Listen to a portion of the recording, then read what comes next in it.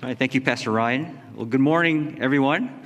Happy New Year. Well, it's January 30th, so I haven't seen some of you, so Happy New Year. Happy Lunar New Year for those of you to whom that applies. It's the year of the black water tiger. Sounds really cool for those of you who can identify with that. Well, it's great to be here this morning. Hope you all enjoyed some nice snow over the weekend. I heard it was called a bomb cyclone, which also sounds cool. Glad you all got here safely. For those of you tuning in from home, glad you can join us. We pray for God's peace and grace to rest on you all as you worship from home. Hope you don't feel disconnected from us. We're one in spirit as we worship the Lord together. Well, let's bow our heads in prayer, and let's look to the Lord and depend on Him as we get into His Word. We don't just study with our human minds. We need the help and the illumination of the Holy Spirit. Lord, we look to your Word today because, Lord, frankly, we have nowhere else to turn but to your truth. God, out there in this world, there's so many nice-sounding ideas, schools of thought, that sound intriguing at first, God, but Lord, always let us down, leave us empty, lead us astray. And God, we're tired of chasing after empty words, lifeless teaching from the media, social media, the world around us. God, we want to see Christ. We want to look to you, the God of the Scriptures, who came to us as the way, the truth, and life in the flesh to show us that you are love. And you have the best for us. God, this time is precious as we sit under your preaching. So give us ears to hear and give us minds to understand. And grant me the strength, God, in my own physical weakness to deliver it well. May all who are weak find strength in you. May anyone here confused about their lives and their call, may they find clarity and direction by the leading of your Spirit. And may all who are hungry to do your will and really searching after that, may they be filled today. And God, lead us to be that church that magnifies Christ for all the world to see. And it's in His name we pray. Amen and amen. Well, we're continuing on in our series through the life of Elijah and the life of Elisha. And so far, the focus has been on Elijah. We've studied in detail about some of the well-known, exciting stories in 1 Kings that set him apart as the great prophet. Well, in this morning's passage, we're introduced for the first time to the prophet Elisha. Now, for those of you who are new to the Bible, that sounds kind of confusing because it sounds kind of the same. How does that possibly work out? And also that they're part of the same narrative coming right after the other. It's a little confusing, but I'm really glad for this series where we can learn not only that these are two completely different prophets that accomplish much different things, and we can learn the significance of each of their work. Today's passage focuses on how everything got started for Elisha. It's focused on his call. And based on this short passage, we'll look at some of the lessons on the way God works, along with the way we ought to respond in faith. So before we get into this, let me put out a couple of questions for you to ask yourselves in preparation to hear these words. What do you believe right now to be the call of God on your life? And are you truly living in it? Are you able to discern it through eyes of faith? And are you convinced that God is absolutely sovereign and in control of your life and every single detail of your life? And does that affect how you live and walk in that call? So please consider those questions. And let me first say that God is a God who's constantly calling out to us. He called us with an effective call when He saved us. He's calling us every day to know Him more deeply. And He often calls us to make major decisions in our lives that affect the course and the path in which we live. And it matters a great deal how our hearts view God and how we respond to those calls. So some things to consider, just as an introduction here. So we'll just look at two things based on this passage. The first thing is the basis of the call, which is God's sovereignty. And the second thing we'll look at is the response to the call. Radical faith.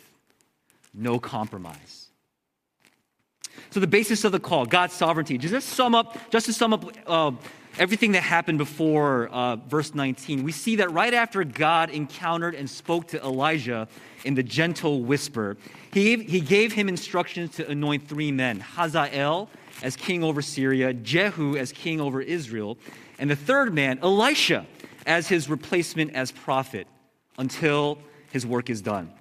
So in doing this, God's larger purpose was to assure Elijah that his labor was not in jeopardy and that he had not taken on Ahab and the Baal prophets in vain. We heard last week that Elijah, he was so discouraged because of the opposition that still remained after the victory on Mount Carmel. He thought his ministry and life were all over, all because of his fears. But in calling him to appoint these 3 men, God was giving Elijah a little peek into his long-term plan, that none of what happened just now was going to be in vain. Hazael would bring judgment on those disobedient in Israel. Jehu will bring judgment on Ahab. And Elisha will continue on the work of Elijah as his helper, his successor, and his assistant. God wasn't about to stop working just because Elijah thought it was over. No, there were 1,000 things that God had begun and was doing behind the scenes. And God was assuring him that he's going to see everything through until the end. It's over when he says it's over, not when we think it's over. And God was not confined to just one battle, no matter how impressive it was. The work of judgment that began on Mount Carmel will continue until every last enemy of Elijah has been judged, even Queen Jezebel. You know, so often, just pause here for a second, we live in the past, right? That's our tendency. So often we look back at things God did in a previous chapter of our lives. Maybe it was last year. Maybe it was just a previous season that just seems like a long time ago now, and we just get stuck there. And we may respond to that in a couple of ways. One way is we may look back and boast in those things. You know, it's like, man, I used to be good. Always bringing them up during conversation and cocktail hour. You know, dude, when I was a teenager, I went to Mexico on a mission trip. Man, I didn't shower for a week. I pooped in the bushes next to the scorpions. Yo, I led a VBS revival with my dancing. Yo, I was so holy. Or we might look back with discouragement and look back thinking, man, why doesn't God do that today for me? Why doesn't he work in the same manner in which he did when I was so passionate, when I gave up everything? Maybe you're a community group leader right now in more ordinary settings or serving in other capacity, and things just haven't been exciting lately. You know, lots of those experiences that are testimony worthy seem to be from a long time ago. And you're searching and searching, man, when is God going to do that again? But I think in a passage like this, and the way God encourages Elijah and what he does for him in the call of Elisha is he's constantly calling us to move forward. Move forward with fresh eyes of faith and look for the new ways he's calling us, because he's always calling out to us in the present. He wants to use us. He wants fresh testimonies for us. He doesn't want us to just sit there. He wants us to have forward motion. That's what Elijah had to learn. So now, why was the call of Elisha at this moment so needed for Elijah? Well, it's because Elijah wasn't going to be around forever, if we know the story. We'll hear about that in a couple of weeks. Eventually, he'd be swept up into the heavens. So God not only wanted to show his power in vindicating Elijah by defeating his enemies, he would care for him personally by providing a friend, by providing a companion, a successor. Elisha would be there to work with him. In the last verse, you see that he was there to assist him. In other translations, it said he was there to minister to him, to be there as a support, to help him out, because the burden of everything that Elijah had experienced was too much for him to handle by himself. He would have a like-minded companion for the rest of his life, literally until the last second when Elijah would be swept up. Elisha would be there watching him to ensure that he would never be alone again. How awesome is God that he would do that for him? This just shows us that God is intimately involved in every area of our life. He knows and cares for our deepest needs. He doesn't always give us what we ask for right away. Rather, he focuses on the most important needs in the moment. For example, maybe you're in a season where you're asking God to provide a spouse so you can get married. I know I was there for many years. But maybe God is slow in answering that. But could he possibly be doing something else in your life, meeting a more immediate spiritual need that you maybe not be aware of? He could very well be doing a deeper work to prepare you. Maybe you're praying so hard for someone in your life to get saved. But instead of saving them right away, maybe God's spending some extra time preparing you to be the instrument to speak truth to them. God knows what he's doing. He operates by a different timetable. His ways are higher than ours. And he wants so much along the way to assure you that he cares for you. He wants to involve you in his work. And maybe that's why at times he gives us something else rather than what we ask for. And he's so perfect in his wisdom and his care for us. And the story of the gospel is that an infinite God became personal. He clothed himself in humanity so that not only would he be our perfect sacrifice, but so that we can approach him, we can relate to him, we can hear him confidently through the scriptures as we pray, as we connect with him, as we delight in him, as we enjoy our quiet times with him. We can know him the way we know our human friends. And so much of how he works in our lives, even in the things we don't understand, is to remind us, I know what I'm doing for you, and I'm never going to leave your side. So let's take a deeper look now into how Elisha was called. And remember, okay, God's in control here. He's orchestrating everything. He's doing a very personal work. Notice that God appointed Elisha way ahead of time before the job was completely his. This call happened while Elijah was still around. He was still on the clock, on the job. In fact, their lives and ministries would overlap for about 6 more years. They would be together. And Elisha didn't happen to come across some ad, and he didn't go off pursuing this role on his own, nor was this something he aspired to. God pursued him in his sovereignty, as he does for all of us. This came out of nowhere for Elisha. One minute he's working, next minute, whoa, I'm out of here. Now it's clear from this text that Elisha was not just someone kind of waiting around, someone who had no purpose, who was bored every day and just had nothing better to do with his life. He came from a very wealthy family. We see this as he was in the scriptures here in verse 19. He was plowing with 12 yoke of oxen who were in front of him, meaning he had 11 others working under him, for him, and he was pulling the last one. And with that many animals, he must have been working in these enormous fields. And somehow after 3 years after a bad drought had come upon the area, they were able to keep these animals well fed, and they were able to get back to work right away. So Elisha had everything going for him. Not only was he rich, but he was a hard worker. He didn't have to be working with these other men here. He didn't oversee this plowing project as a supervisor, but he was right there next to these workers, involved, getting his hands dirty. There's no indication that he was forced to do this. And it's in this scene here that we truly see that God's ways are so different from ours.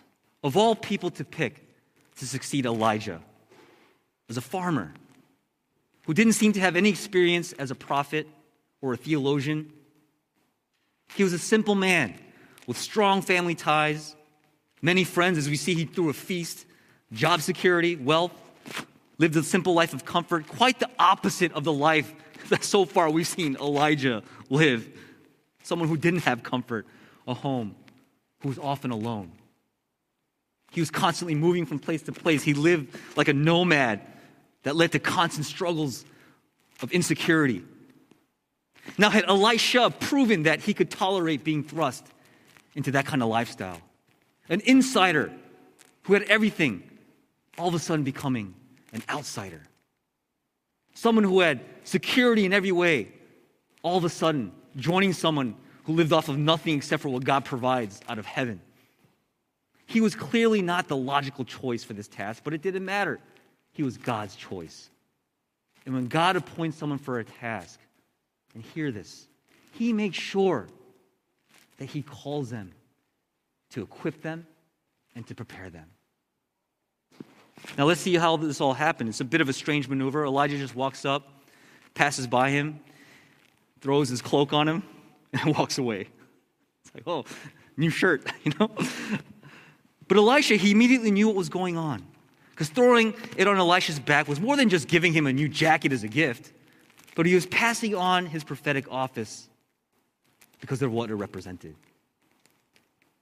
It wasn't glamorous, but it was in preparation for the many great works God would continue to do to show his faithfulness to Elijah and ultimately to his people Israel.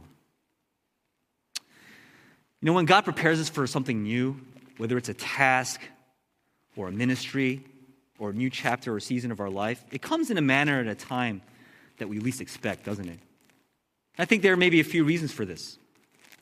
Number one, we may not be necessarily ready for the task at hand. So God has to do a lot of different things. Sometimes trials, delays, or even long stretches of time where nothing happens to forge our character, to purify us, to humble us, to make us more fit for that work. Sometimes we have no idea what's going on. Or maybe our hearts are too divided right now. And he'll take his time to weed those things out of our hearts. It's not pleasant, but it's good for us. Or we may be going through a season where, God wants to call us to something new, something fresh. But we may have been ignoring his promptings, his calls to do something more with our lives. Maybe we've been too comfortable. Maybe we become a little too risk averse. Just want to stick with what's familiar. You know, it's so easy as human beings to get stuck on a path like that. And that's why I get so blessed by stories of, missionaries. I've met a few in my years serving in Guatemala, where these missionaries in faith decide to spend their retirement years after a good long career storing up security for themselves and their family, just packing up their stuff, sometimes by themselves. Their spouse stays stateside and they're out there serving overseas during the last stretch of their lives. And we're like, wow, this guy's older than my parents and laboring, running around, meeting the locals, preaching the gospel. Very humbling to hear stories like that. May our hearts always remain open wherever God might lead us in this new year, where the basis of every call is rooted in his sovereignty. And we can trust that no matter what he calls us to do, where he takes us, he'll be right there. Okay. Which leads us to our next point here. Secondly, the response to the call, radical faith. Now, this point will completely be based off the way Elisha responded when Elijah's cloak was placed on his back. Now, it's a bit strange that that was all it took for Elisha to respond, but it's not so strange if we understand how well-known Elijah was during this time. Okay? Along with the strange clothes he wore, he's known to wear like camel's hair and things like that. But the events that had taken place previously, they didn't happen quietly. It was such a significant event, especially that showdown with the Baal prophets, that it's very possible that someone of Elisha's status could have been there. He could have been a witness. And if not that, he had definitely heard of Elijah and definitely seen him. And so Elisha knew immediately what was happening. And not being able to help himself, he leaves his work behind. He leaves the oxen and he runs after Elijah. And when he catches him, he makes this request: "Let me kiss my father and my mother, and then I will follow you." To which Elijah responds, "Go back again, for what have I done to you?" That tone not being one of rebuke or impatience, but basically saying, yeah, go. Sounds good. I'm not forcing you to do anything here. Now, this passage does beg that question. Was Elisha right in asking to first go back and kiss his mother and father goodbye?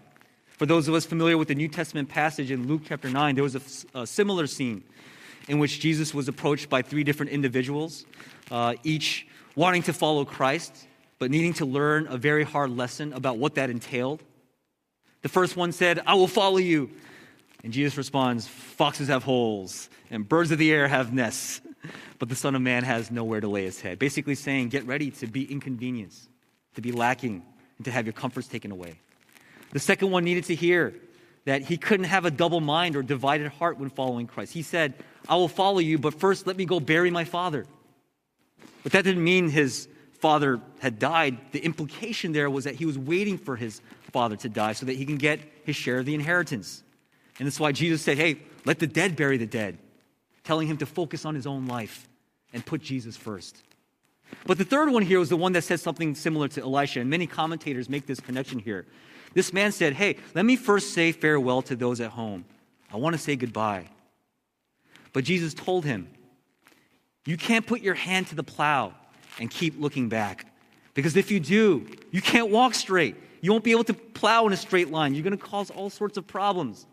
This requires great concentration. And that's why Jesus uses that as an analogy. Jesus wanted his followers to be 100% focused on him and not looking back and wishing they were somewhere else. But Elisha's request to say goodbye to his parents was much different here. Where the third guy in Luke 9 was looking for an excuse to kind of keep one foot in his past life, Elisha was decisive and determined here. He was going to kiss his father and mother to cut ties with his family. Notice back in verse 18 from last week, God said to Elijah, I have reserved 7,000 in Israel, every knee that has not bowed to Baal, and every mouth that has not kissed him. The word kiss there implies those who abandon God to follow Baal. But in verse 20, it means that Elisha was going to abandon his father and mother to follow God. There was a finality in his action there because he knew that this decision meant saying goodbye to his comfortable life at home, to this job where he was well esteemed and that was so secure for him. And what he does next proves this clearly. In verse 21, he takes the yoke of oxen, all of it, he sacrifices them and boiled their flesh, basically prepared a feast, a party, so that everyone could eat. He even destroyed the equipment, the plows. He burned them, most likely using the fire to cook the meat. It was quite a spectacle. And with this meal, he invited everyone to announce that this chapter of his life is over. 12 yokes meant 24 oxen. That's a lot of meat to go around. Right? Someone pointed out, if you compare even one ox to a cow, right, separating the meat, that's about 675 pounds of meat per ox. You know how many 8-ounce steaks that is? 1,300. That's a lot of meat, right? Even if you bring it to a bunch of hungry college guys, man, that could last a long time. But this sealed the deal. He was getting rid of everything connected to his former life. He had no intention of ever coming back. This change of careers was irreversible. So unlike us, right? Sometimes when God calls us to do something, our habit sometimes is to keep a backup plan. Just in case this doesn't work out. Just in case it didn't turn out to be what we expected. Let's keep that door open and figure it out later. That's kind of messed up, right? Let's say you're getting into a serious relationship. You have conversations about committing and settling down, but you kind of on the side save and hide these chats and pictures of your past crushes. Seriously, excuse me. Or if you're committed to a new program or a job, yet you tell your old employer, hey, kind of keep me in the loop with emails and stuff, just in case, I come crawling back. Or something silly like, you want to commit to a new diet or a fitness plan, but there's a secret pantry you keep all the junk food just in case you change your mind. I've done that a few times. It's not really how commitments work. But Elisha was different. He was all done. And he pretty much arranged things so that if he were to ever come back, it would be pretty humiliating for him. Talk about a walk of shame. Come back and just, after he had gotten rid of everything. That's what it looks like to embrace a call in faith. And it doesn't mean never speak to your family again. It doesn't mean burn your office supplies. It doesn't mean sell everything until you have nothing left. But it does mean to search our hearts and examine how we respond when God calls you to follow him down his path, whatever that might be. Whether it's to press on in a difficult situation because that's where God placed you for a reason, or if it's something new. Something challenging that you never thought you could do. Maybe someone's prompting you or encouraging you to step up and be a leader. Step up and do something you never imagined that you were capable of. But how you respond to that call isn't based on how good you think you are, how capable you are. It's always going to be based on how convinced you are of the absolute sovereignty of God and his love for you. When God calls you to follow him wholeheartedly, do you leave everything behind? Old passions, previous idols? Do you cherish old lusts to gratify your flesh? Do you keep bad influences around that lure you to places you don't want to go? What does it really take to forget what lies behind and strain for what's ahead? You know, when I read the scriptures, I read about many great men and women who laid down their fishing nets, their idols, all their resources, their families, to follow after a God they trusted. And you know, in many of these cases, those conditions were never laid out. You know, when Jesus called his disciples, all he said was, "Follow me." And they left everything. In that brief moment, they saw something in Jesus that was worth their entire lives, worth more than what they had been living for. I think that's really the only reason we would ever do anything that requires radical faith, is because of the ways our hearts are captured by the worth of God. You know, Elisha, he got nothing but a piece of cloth on his back and maybe just a little glimpse of his new mentor as he walked away. But he abandoned everything. His heart was captured by not just the ministry of Elijah, but by the God of Elijah. And so can I encourage and remind us as a church today, as we go forward in our journeys, as this new year continues to unfold, that the love of Christ, which is so amazing and so divine for us, demands our soul, our life, our all. He says, stop dabbling in the remnants of your old life. The gospel says, make a clean break from your past life and follow Christ full steam ahead. Keep your eyes forward. He may call you to make changes. He may call you to make adjustments. It may or may not be something like relocating or something overseas, but it could be right in your neighborhood. It could be taking on a new relationship that might require you to get your hands dirty and do more. Whatever it is, he says, lay everything down for my sake. And one of the most beautiful aspects of the gospel is that our motivation is never fear. We're not being coerced, but he draws us with his beauty and his worth. And his work on the cross is enough for us. You know, you may not be a Christian here in attendance or watching from home, and that's fine. Thank you so much for joining us today. But I wonder if you've given thought lately to, what are you living for? What is the purpose of your life? Do you truly feel fulfilled in how you're living? Is your mission and your vision clear to you? Maybe you feel like the purpose of your life is just succeed at as many things as possible in the days that you're alive, and you've become addicted to the thrill of that. Or maybe you feel like your purpose is to enjoy every pleasure you can possibly experience, whether it's a new and better vacation or trip, purchasing nicer things, because you get bored so easily, you always need something new. Or maybe you feel like your purpose and call is just to keep your family and home tidy and safe. As long as your children are taken care of, that's everything to you. And none of these things are bad or wrong, but is it enough? Do you sometimes wish that you were part of something greater and more meaningful? You might be a Christian here today struggling with the same things, giving yourself to success, pleasure, and comfort. And though you call yourself a believer, man, is God really in the center of our life?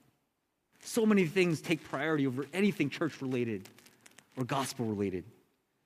And in the same way, there might be days or nights when you sit there after a day of laboring, you might feel empty. Right? What is this all for? Am I going to wake up the next day and it's just the same thing over and over again? Don't you want to be part of a story greater than your own? A story that began with God and is being unfolded by him. When Elijah called Elisha to join him in the ministry, Elisha wasn't looking for him. He was found by Elijah. He was found by God, and he was brought in to a greater story because of God's pursuit of him. And all this is possible because of the work of his son, Jesus Christ. He was sinless, who knew no sin, became sin for us, dying on a cross, emptying himself of his glory. The ultimate insider within the Godhead, becoming an outsider for us. All so that he can throw on us the cloak of his righteousness, covering our sins, where we're forgiven and made clean.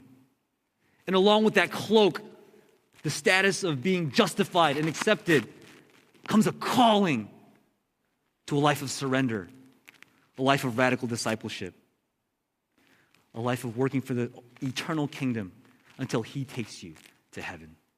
And all it takes is faith, which leads to belief, leads to surrender, which leads to life. May we all heed that call today and follow God in his embrace. In closing here, some words, just kind of talking to Pastor Dwight a little bit about some of the implications of this passage here, and something that really sticks out. Some words here on how God raises up the next generation. You know, Elijah handing off his ministry to Elisha was to really put the point right in front and center for Elijah that all this doesn't depend on him. He had to come to the humbling realization that the work of God in his world and in his time was not just by and through him. Judgment on Ahab and Jezebel wasn't going to be suspended because he didn't feel like doing it. There came a point where he had to let go and let the next guy step in and take over. Too many people try to hold on too long and don't step aside and let the next people get a chance. Right? Tom Brady, that fake retirement yesterday. But I wonder this for myself. You know, I was an RCF pastor for a long time. Believe me, God did his work. I have no regrets, but passing off the baton, that was a huge step of faith for me. You know, nothing against Pastor Justin, but that for me, it's like handing it off. Man, God has others in his plan to take over this amazing work. And I even think of those years in college ministry because this was a huge lesson I saw every year as the upperclassmen graduate. They had to step aside. They can't cling on longer than their graduation date. They had to let the younger classes step up. And that was really the only way the ministry would survive. It heavily depended on investing in those who you believed will continue on the work when you're gone. And that's what made that ministry so beautiful to me. But I truly believe that this is one of the biggest responsibilities as a church, to invest in the next generation. To know that we will all eventually one day pass on the work of the church to those who will come after us. And this isn't just some feel-good sentiment. No. When I was in elementary school, our chorus teacher taught us this song by Whitney Houston. You know, I believe the children of the future. Raise your hand if you know this song. Teach them well and let them lead the way. When I heard that at age 7, I was like, I am the future. Not anymore. I'm going to sleep at 9 o'clock these days, right? But what I am preaching right now, I believe to be biblical and true. Throughout biblical history, you see this. Abraham to Isaac, Moses to Joshua, Elijah to Elisha, Paul to Timothy. God was always preparing the next generation, and he's doing that now. And so, church, can we make it a priority to pray for, invest in our future by maybe taking more of an interest, perhaps in our youth group students who are here, our Sunday school children, our college students, anyone younger than you. I mean, we'd love to have more volunteers, but if you can't do that, could you pray? Could you see if you can find ways to support these ministries of our church? Parents, you know, I'm preaching this to myself too. As we raise our young children, can we do this with the long-term vision that they are the future, the leaders, future leaders of our church, future committee members, future pastors, missionaries, elders, deacons, community group leaders, more than just trying to make life comfortable for them and cushy for them or trying to protect them from every danger and temptation, but teaching them the value of putting the priorities of the kingdom first before anything else we could live for. The other day I was holding my now 3-month-old baby boy. And I was like, Joseph, you are the future. He looks at me, he's like, ah. He spit milk all over me. I was like, oh, no one's perfect. There's steps to get there. My prayer is that, man, may he be part of a generation that's passionate for God and continues on the work. God gave Elijah that direct word to throw his cloak on Elisha as he was plowing that day, as I believe God is instructing us to do all that in the same spirit. So let's not ignore the work that God's doing. Let's surrender with lifted hands and open hearts. Let's pave the way for the generations after us, and when we're in heaven, we can cheer them on as a great cloud of witnesses. And whoa, what a beautiful sight that will be when we all meet together at the finish line, having faithfully done his great work. Would you bow your heads in prayer with me?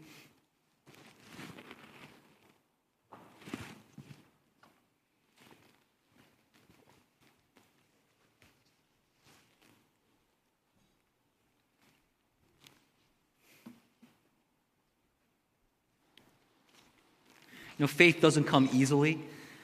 Faith is not something we can conjure up. Discerning God's call, it requires wisdom. It requires being tuned in to prayer and the word. But man, God is waiting. God is waiting. And something about getting to know God personally, that's why we stress so much, and not just because it's a fresh new year, but because of the implications for our lives. Prayer, the word, having personal time with God. Because we can't follow a calling unless we're familiar with and we trust and love the caller. Spending time with the one who loves us and leads us forward in our lives. And he gives us everything we need. And because we have him, we lack nothing. I love this tweet I read this week by Pastor Ray Ortland. He wrote, "When Jesus said, 'Follow me,' he wasn't inviting us to assess foreseeable costs and benefits. He was offering us himself forever. Following him is at times insanely disadvantageous, but that isn't the point. He is the point. He is our advantage, and he is worth it. So never quit." Man, that challenged me. That challenged me because so often, I make my life about just the things I need to do. I got to get ready for this sermon. I got to get ready for this meeting. I got to do this, do that, and prove to myself that I'm useful to God because of all the things I'm doing. But man, really at the end of the day, what's the point? He is the point. It's about making much of him. It's about loving and honoring him and treasuring him. And we become familiar with his voice. And we're so used to living our lives, being led by the Spirit, that what have we to fear? Why should we ever lose hope? When we look at something that God calls us to, and the odds seem so stacked against us that we're not going to make it. But we have a great eternal God who says, "I'm going to take care of you, and I'll see to it that this all works out at the end of the day for your good and my glory." Friends, today's message is a call to trust him more. He's proven himself to us time and time again. And we don't need anything more than the cross where he hung and the empty tomb that he walked out of victoriously to secure a place for us in his kingdom forever. Brothers and sisters, if you feel confused or empty about your lives right now, whether you're a Christian or not, our God of love says, "Find your all in me. Lay down your burdens.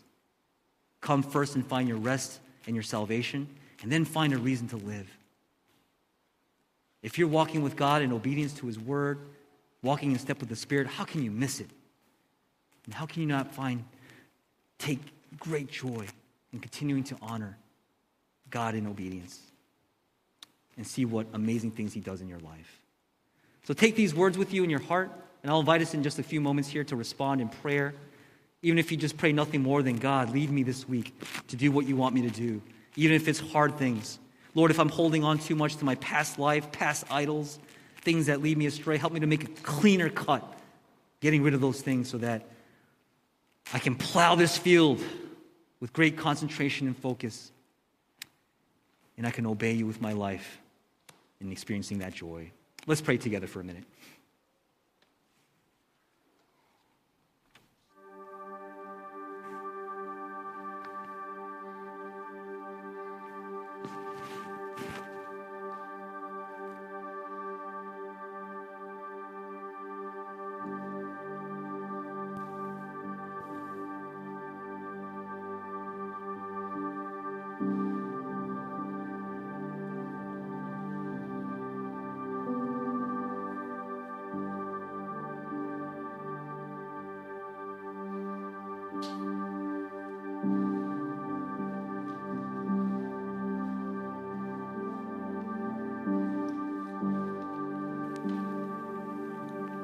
Father, I pray for our church. I pray for my precious brothers and sisters here in this place, listening from home.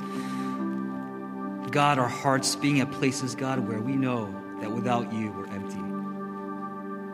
Without you, we're lost. Without you, we're condemned in our sin. But even after salvation, God, Lord, we live as though, God, we live for something else. We wonder why, at the end of the day, God, just our hearts are restless and wandering, God. It's because we need you. We need more of you. God, nothing will ever separate us from your love. God, but it's in our sin. God, sometimes idols, worldliness just seems so enticing.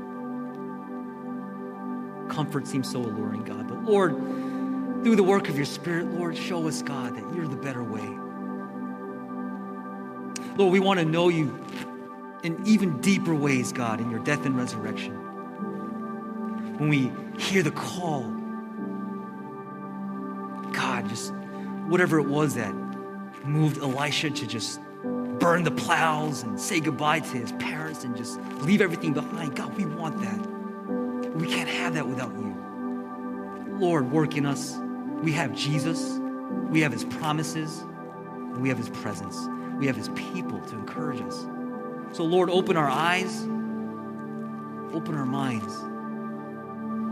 May this year be a year where you bring us all as individuals, as a church, to greater heights of devotion, sacrifice for the kingdom, so that all the world may know, see, and hear about you, how worthy you are, how beautiful you are.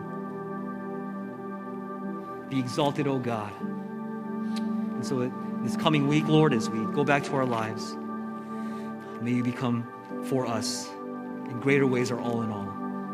So take our hearts, take our hands, our voices, our feet, all of us.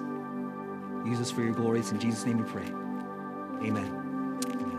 Will you rise with me? And we're going to close our worship in the song of dedication to the Lord.